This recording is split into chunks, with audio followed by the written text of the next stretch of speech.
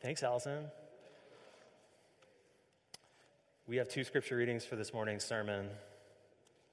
The first is from Deuteronomy chapter 6, verses 4 through 9, and then from 1 John chapter 4. But first, Deuteronomy. Listen to the word of the Lord. Hear, O Israel, the Lord is our God, the Lord alone. You shall love the Lord your God with all of your heart, and with all of your soul, and with all your might. Keep these words that I am commanding you today in your heart. Recite them to your children, and talk about them when you are at home and when you are away, when you lie down and when you rise. Bind them as a sign on your hand. Fix them as an emblem on your forehead, and write them on your doorposts of your house and on your gates.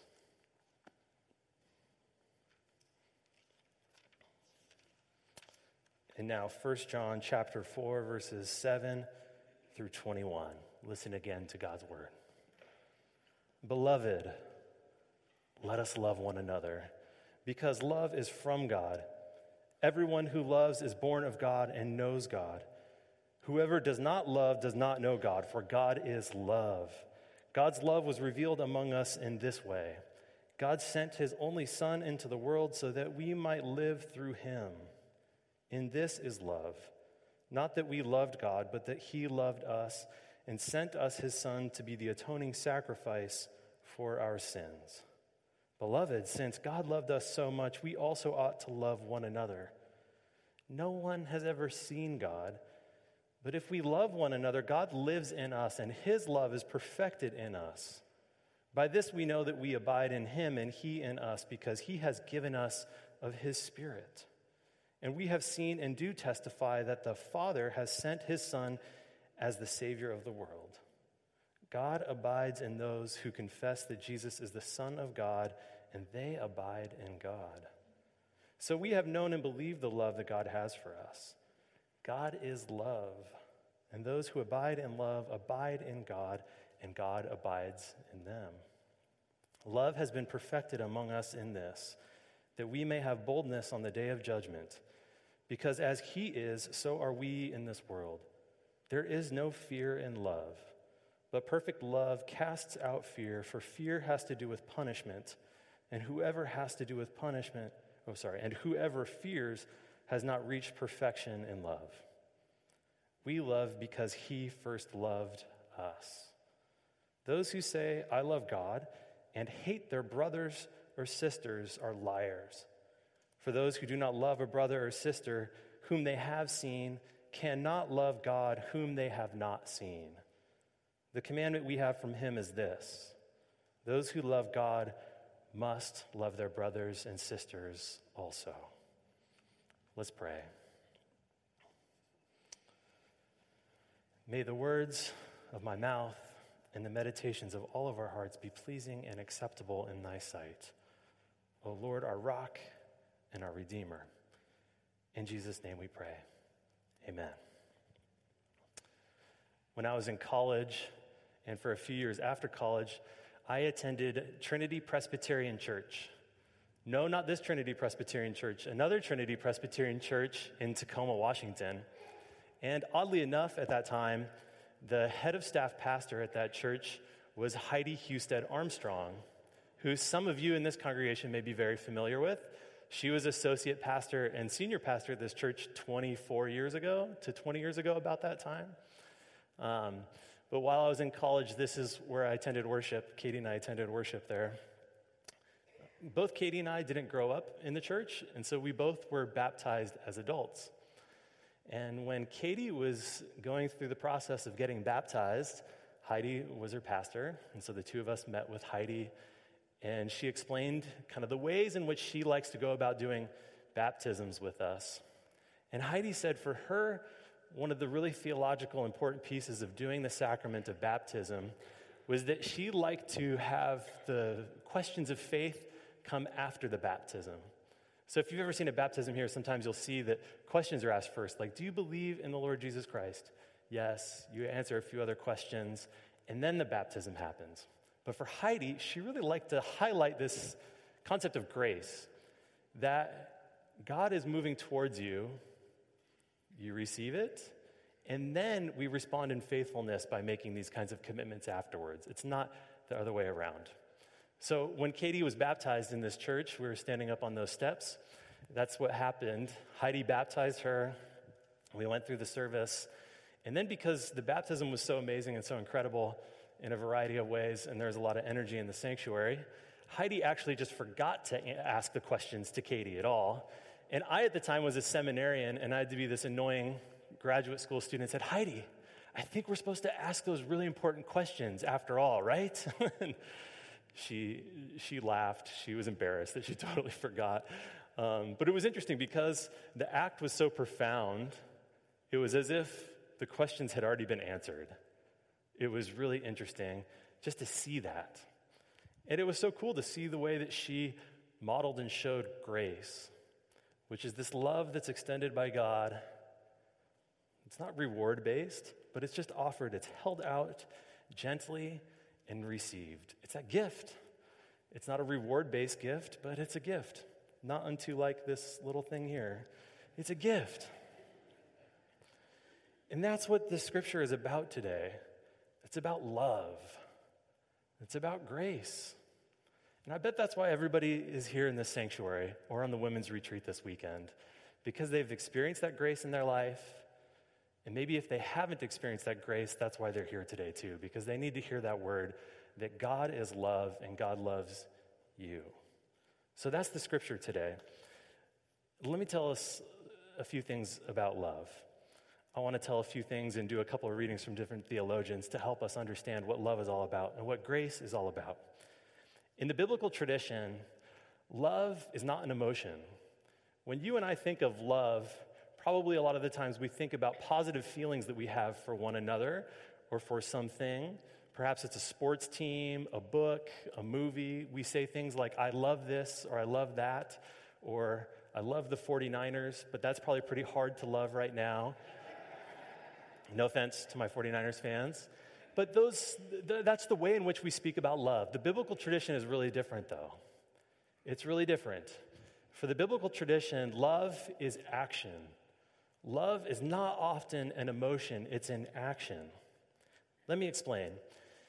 The Deuteronomy passage I read to you all is part of a rich tradition of the Hebrew Scriptures, and there's a couple of words that are used in Hebrew to talk about love, which is what Deuteronomy talks about. Love the Lord your God with all your heart, mind, soul, and strength. And the word that's used there is to talk about this concept of covenant relationship, that God is moving towards humanity, and that movement in and of itself is love. So when they speak about making their way out of Egypt, that is love for them, that God helped them and gave them a way out of Egypt. That's love. It's not necessarily positive emotions between God and God's people, but it's that there's action associated with it. So in the 3rd century, I'm going to go back a little bit so I can share a little bit more information about what love is. In the 3rd century, after Alexander the Great conquered the Mediterranean world, Greek culture took over, and that became the common language of the people throughout the Mediterranean.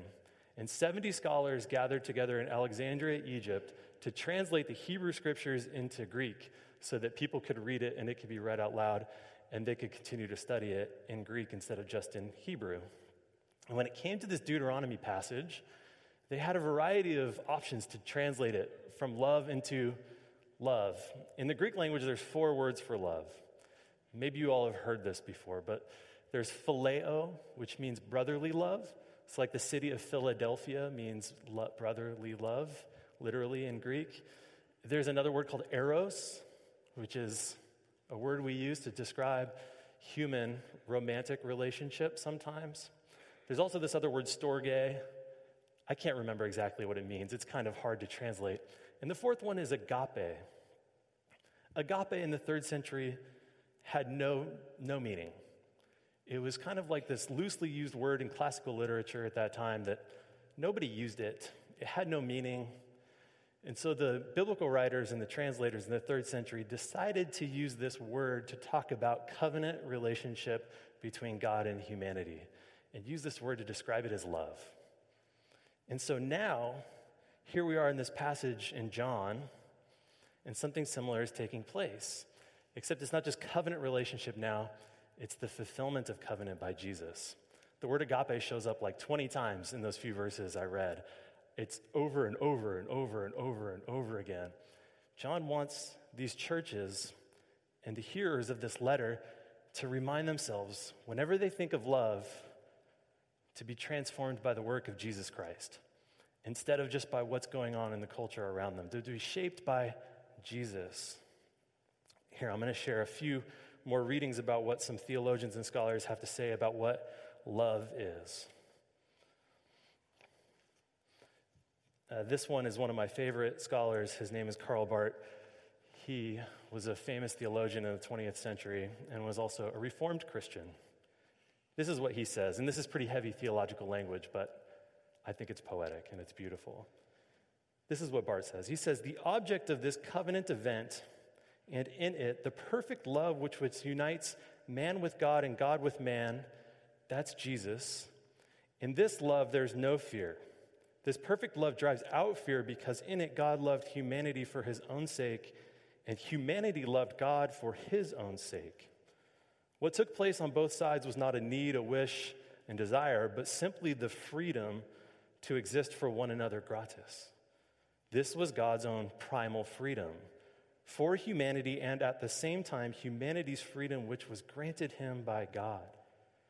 This was agape, which descends from above, and by the power of this descent, simultaneously ascends from below. Agape is both movements in equal sovereignty, or rather, this single movement." So what he's trying to say here, in the title of the sermon, is primal freedom. I love that short phrase.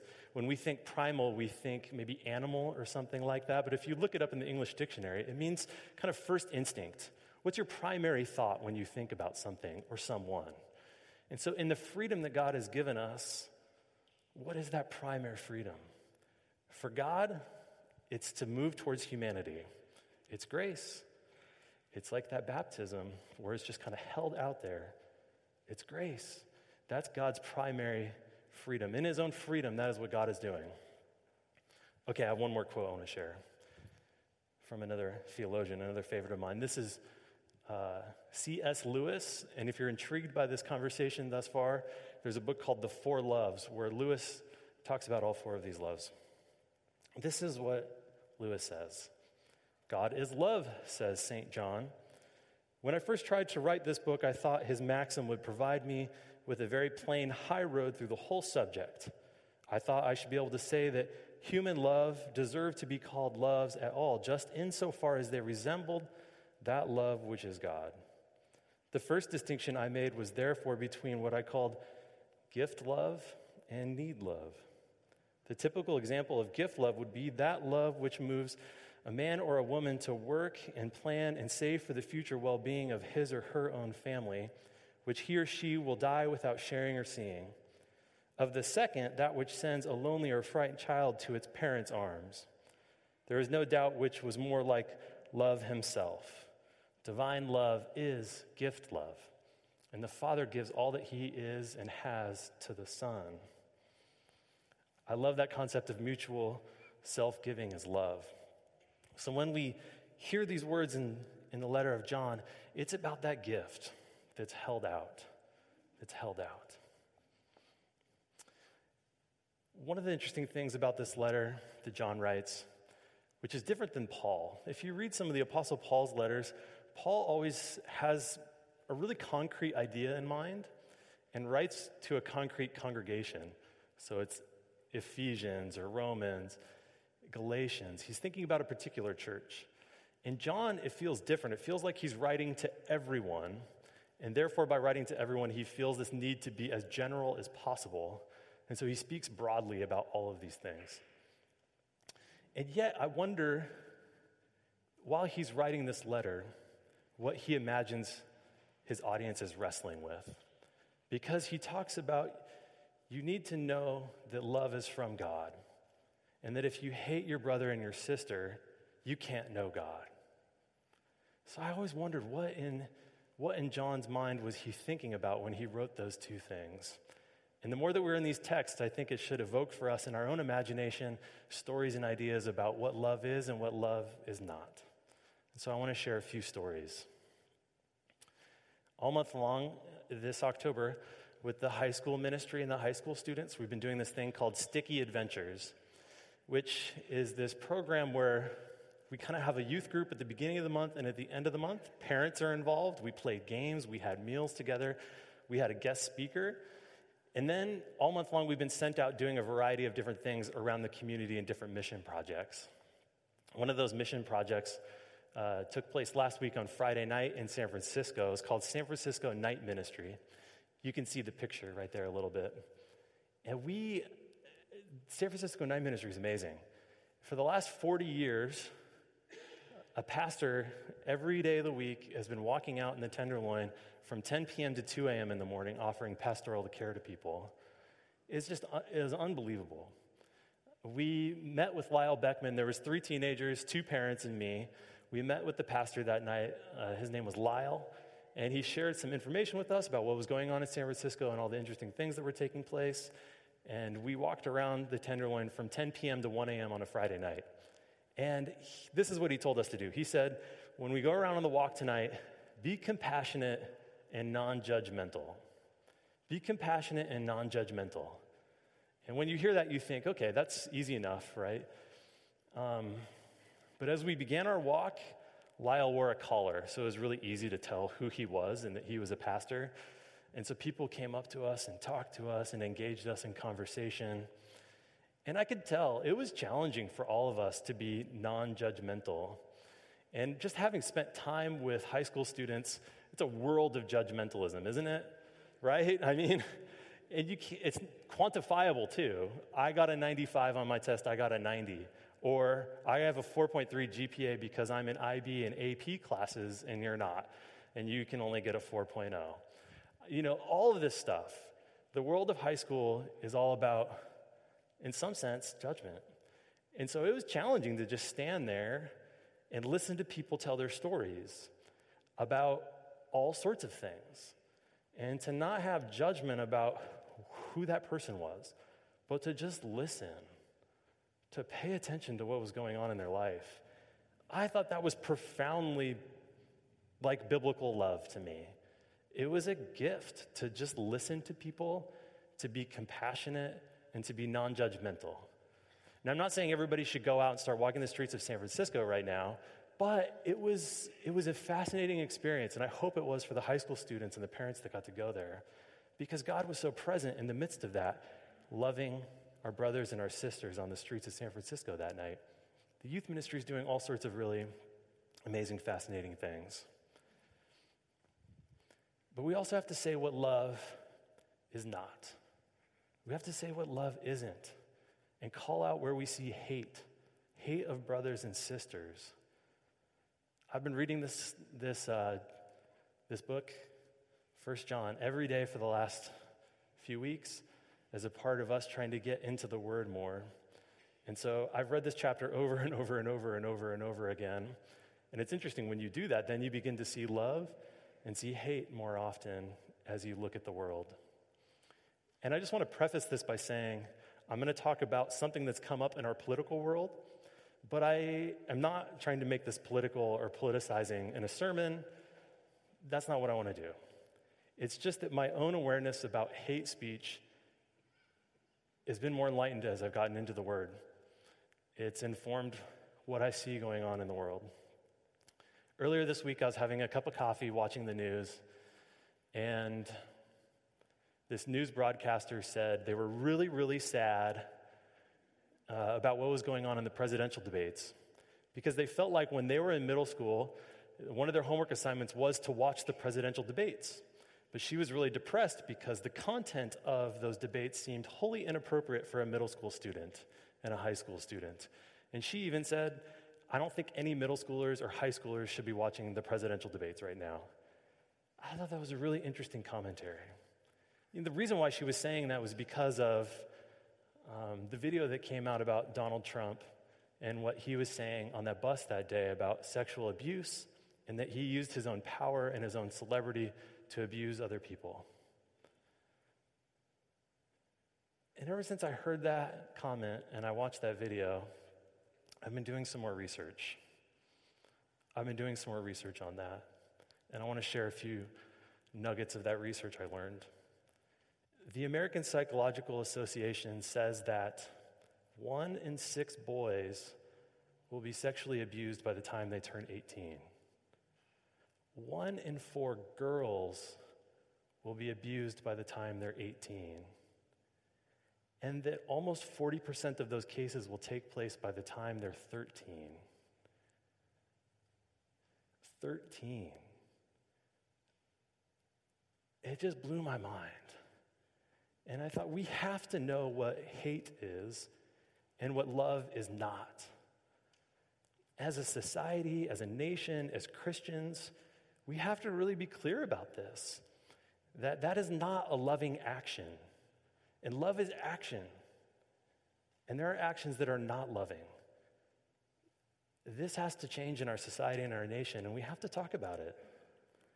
That's what I love about this Deuteronomy passage. Recite them to your children and talk about them when you are at home and when you are away, when you lie down and when you rise. This is the time in which, for us, we should be having conversations about this. Talking about it with children, talking about it with teenagers, so that we can learn what's right, but then also to create a safe space. So that if anything were ever happen to any of God's beloved children, they would know they're loved and that there would be a space for them to receive care. This is where we got to go as a country and as a society, to be shaped by the love that God shows us what love is. At the end of my wife's baptism back in that church in Tacoma, I had one of the most powerful experiences of love I've ever known. Heidi had one more piece of advice for us that day, which was, when we baptize people, to not treat adults any differently than infants.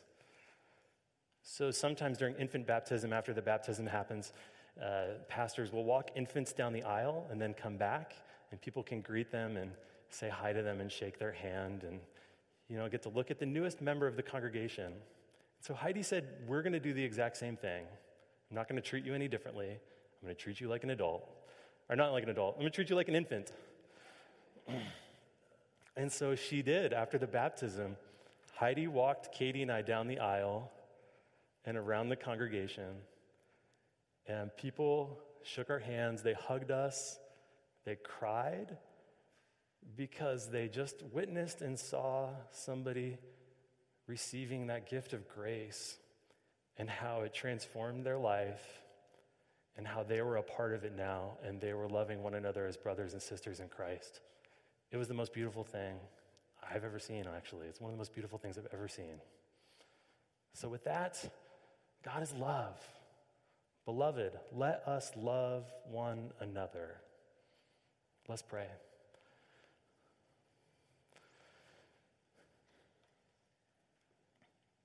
Lord God, we thank you for your Son, Jesus Christ, for the way he loves us, for his movement in freedom to love humanity. And so, God, we pray that our hearts would be transformed by him to be more like him, to be more loving, to care for our brothers and sisters, and to care for the children and the teenagers of this world, and to love them because you love them profoundly, God. So help us all as a people be more loving like your Son, Jesus Christ. We pray this in Jesus' name. Amen.